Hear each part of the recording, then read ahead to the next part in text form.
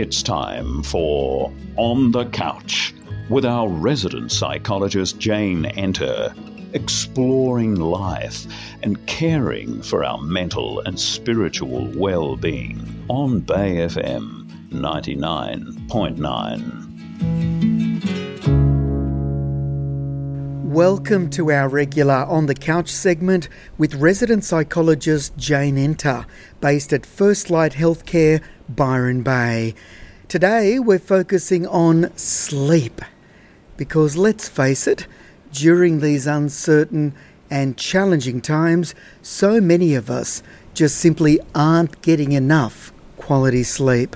Why is it important for our mental and overall health? And how can we improve it? Great to speak to you once again, Jane.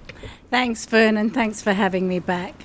Look, let's start by finding out about what function sleep actually serves. It's a natural part of being human and being a part of the animal kingdom. Isn't that right? Yes, although some animals don't sleep. But human beings need sleep because it performs a variety of functions. One is to integrate and resolve memory and things that have worried us in the day. The second is to rest the body so that our organs and our levels of stress go down. And the third function is in deep sleep to allow the cerebral spinal fluid to enter the brain freely and take out amyloid proteins, which sometimes are associated with things like Alzheimer's. And it has a restorative function to give you rest and to help heal and give your organs a chance to repair. So why is all of that important? Okay, so if you go back to the old days of torture, people had as a torture sleep deprivation, because you lose perspective and you lose your mind if you don't get enough sleep. If you're very sleep deprived, you do not think clearly, your memory doesn't function, your body reaches a state of total exhaustion, and you are not able to make decisions and to engage in life in a way that is productive and useful. And what is enough sleep? Surely it varies from person to person, because I don't think I ever got 8 hours sleep, very, very rarely. Look, 8 hours is a figure that's thrown around, but at different stages of life you need more or less sleep. So obviously when you're a baby, you need sort of roughly 16 to 18 hours sleep. And why? Because when you're a baby, your brain is learning so much. It's exhausted. It's pruning neural pathways. It's trying to make sense. It's growing concepts. And that's exhausting. Brain work is very tiring. When you're an adolescent, you need roughly 7 to 9.5 hours. Why? Because you're dropping down growth hormone to obviously make you go through puberty and for you to reach your height. And you're also making other hormones that determine how you enter into puberty, etc. And when you reach early adulthood, you roughly need 7 to 8. And older adults tend to need, 7 to 7.5. So your sleep changes over the lifespan. But sleep is very important because it does so much good for you. So it's in a sleep cycle generally lasts 90 minutes. And generally the human being has 4 to 5 sleep cycles a night. So when you first get that sleep urge, you try and ride that wave because that's the beginning of your sleep cycle. Sometimes if you miss that wave, you have to wait for that 90-minute cycle to come round again. Then your sleep is basically divided into non-REM sleep and REM sleep. And the first stage of sleep is light sleep, where you're just beginning to doze off, where you're beginning to feel a bit drowsy. your pulse starts to drop, you start to feel more relaxed. Then you enter into the second stage of sleep, which is a deeper form of light sleep, but it's not yet deep sleep. And then when you enter into deep sleep, which is about 15 to 25% of your total sleep in the night, that's when your heart rests, that's when your organs slow down, it's when your temperature drops, it's when it's really hard to wake you because you're deeply asleep. And that's when your delta waves come in, and generally the cerebral spinal fluid rides those delta waves, flows more freely into your brain, and you have less blood. And that is good because it cleans out your brain of neurotoxins and things that can, block arteries and cause problems for you down the track. And any given day, does it have to be in one go, or because I know in some cultures, in my culture, Southern European cultures, we have siestas. So we have a couple of hours sleep. My mum does it in the middle of the day. No, it depends on culture, and a long time ago, before the Industrial Revolution and lights, we generally had our sleep in 2 stages. So you'd go to bed at the sort of, setting of the sun and the winding down of the day, and then people would wake up around midnight and 1, bake the bread, get it ready for the morning and go back to sleep, and then you'd get up again. So cultural changes and societies often will influence the kind of sleep when you have it. We here think you have to have it all in one go, but everyone, I think, has heard of the 20-minute power nap, which just restores you and calms you down. Siestas are great. As long as you're getting enough rest, enough quality deep sleep, and you're getting your dream sleep, which helps you integrate the day's events and form memory, then you should be fine. And does that have to be every day, or can you catch up if you don't have enough sleep in a couple of days?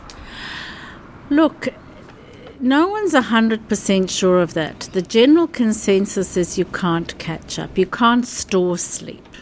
You can't suddenly say, well, I've slept badly for 4 days and now I've had 12 hours sleep, I've got a bit of store and I've caught up. Generally, you're just sleeping that long because you're pretty exhausted. And really, it's how you functioned in the days beforehand. Clearly, if you've been in an acute crisis or things have been very difficult, you've produced a lot of adrenaline and cortisol, and that's going to keep your body on fight, flight, and alert. But once that acute crisis is past, your body's exhausted and you need to sleep deeply to help restore and repair. A good friend of mine has always said, I'll catch up on a lot of sleep when I die. What happens when you don't get enough sleep, Joan? You don't have as good cognitive functioning. So there's a lovely phrase by Lunig, which is, when you have early waking, your sardines turn into whales. In other words, the things that you're worrying about become much bigger and seem irresolvable, and it can affect your mood. You become more irritable, you respond to stress more quickly and with less capacity. You don't make the sort of well thought out decisions. You don't think things through as well. You generally don't just function as good as you normally do.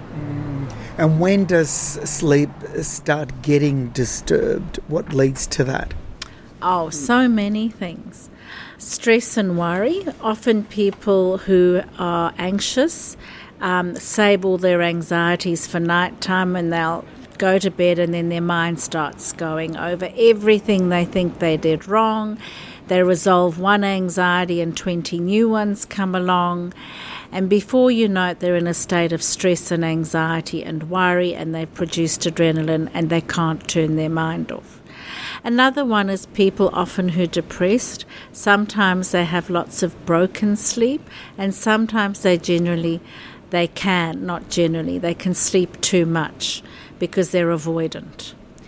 Then people have things like restless leg syndrome, which can come from certain medications like antidepressants. And sometimes it can just happen because there's something going on in your body. Sometimes people have parasomnias, nightmares, intrusive dreams, where they feel paralyzed and that they have a sense of dread and a bad presence in the room. Some people have a delayed sleep. They can't fall asleep until the early hours of the morning, and then they wake up at 11 or 12, and that's a sleep disorder. Some people have narcolepsy, where they just keep falling asleep even in the middle of tasks. And some people, of course, have insomnia, where they feel like they can't sleep and they have very patchy sleep.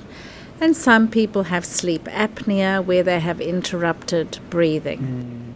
And of course, in these times with digital technology and mobile phones, younger people in particular are going to try to sleep after being on social media so much. Their minds are very active. Absolutely, and what they're doing is they're dropping dopamine, which is like taking Coke. There's a reward system. You get on your social media, you get anticipatory pleasure, you drop down some dopamine, you feel excited, your brain's working. You also get light coming in.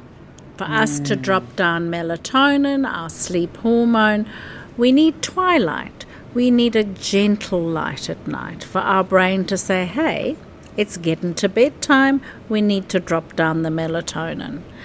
So when we're on social media or we're watching things that are stimulating and are in light, we don't drop down our melatonin in the same way. And how long should we give it? Half an hour, 1 hour before going to sleep, switching everything off? I say 90 minutes because that's a sleep cycle. So you need to give yourself enough time to wind down. There's a beautiful book by Ruben Nyman called Healing Night, and it's the science of sleep and spirit, and it really talks about how our brains respond to light and to the gentleness of the shadows coming in and twilight, and how soft lighting in a house like candles or dim lights really help our brain recognize that it's getting time for rest. And so reading a book in bed, that's different? Yes, but it depends on you, actually, because if you're reading an exciting book, like if I'm reading something I love, I can't put it down. I have to finish the book. So I've got to read something like one of my psychology journals because that puts me to sleep in no time. But doesn't it keep your mind active, though? No, because it's like I can only take in so much and my brain goes, oh, I've had enough of this. But if I'm reading something exciting, and for other people, they have a behavioural learned response where they got read bedtime stories. Now, I don't know if you've all heard of the Calm app, but the Calm app is an app which you can download onto your phone, and it helps with anxiety and sleep and depression. It's got different programs, but it has a sleep app, and in that app there are lovely people like Matthew McConaughey and other actors I've forgotten reading you a bedtime story. So when you read, and if you associate it with it in your brain of nighttime, going to sleep, being read to and relaxing, things like reading at night will help you feel like it's bedtime. How common is disturbed sleep among the people who present to you for help, Jane? Extremely high. I have 2 or 3 clients that I wish I could clone because they have the most amazing sleep. No matter what's going on in their life, they have incredible sleep. But the majority of the people I see have sleep disturbance. And it can either be that just before they go to bed all their worries come to the surface. And if anyone's listening and they relate to that, having a journal by your bed where you write down what you're worried about is really helpful. because when you write it down, you get a perspective. You close the book, you put it away. If you happen to wake up in the night, you can write in your book and you can say, I'll deal with that at therapy, or I'll deal with that in the morning.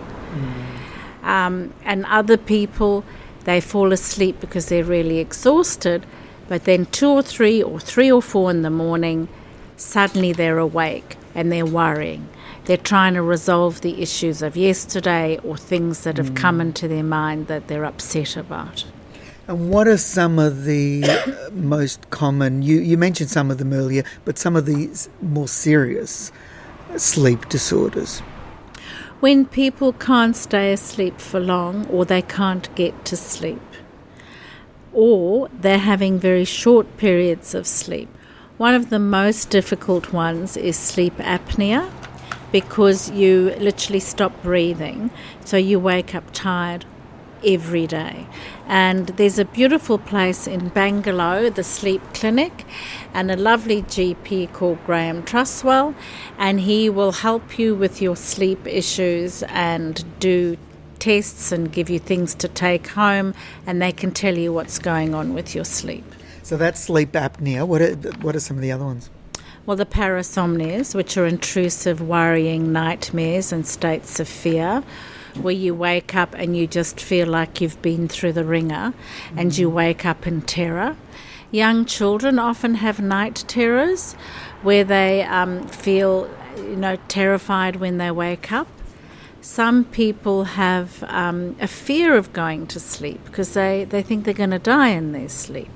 So they try and stay awake all night to avoid dying. And, a common one, as I've said, is insomnia, where you can't really sleep properly. You have bits of sleep, but you never feel like you've got a good night's sleep.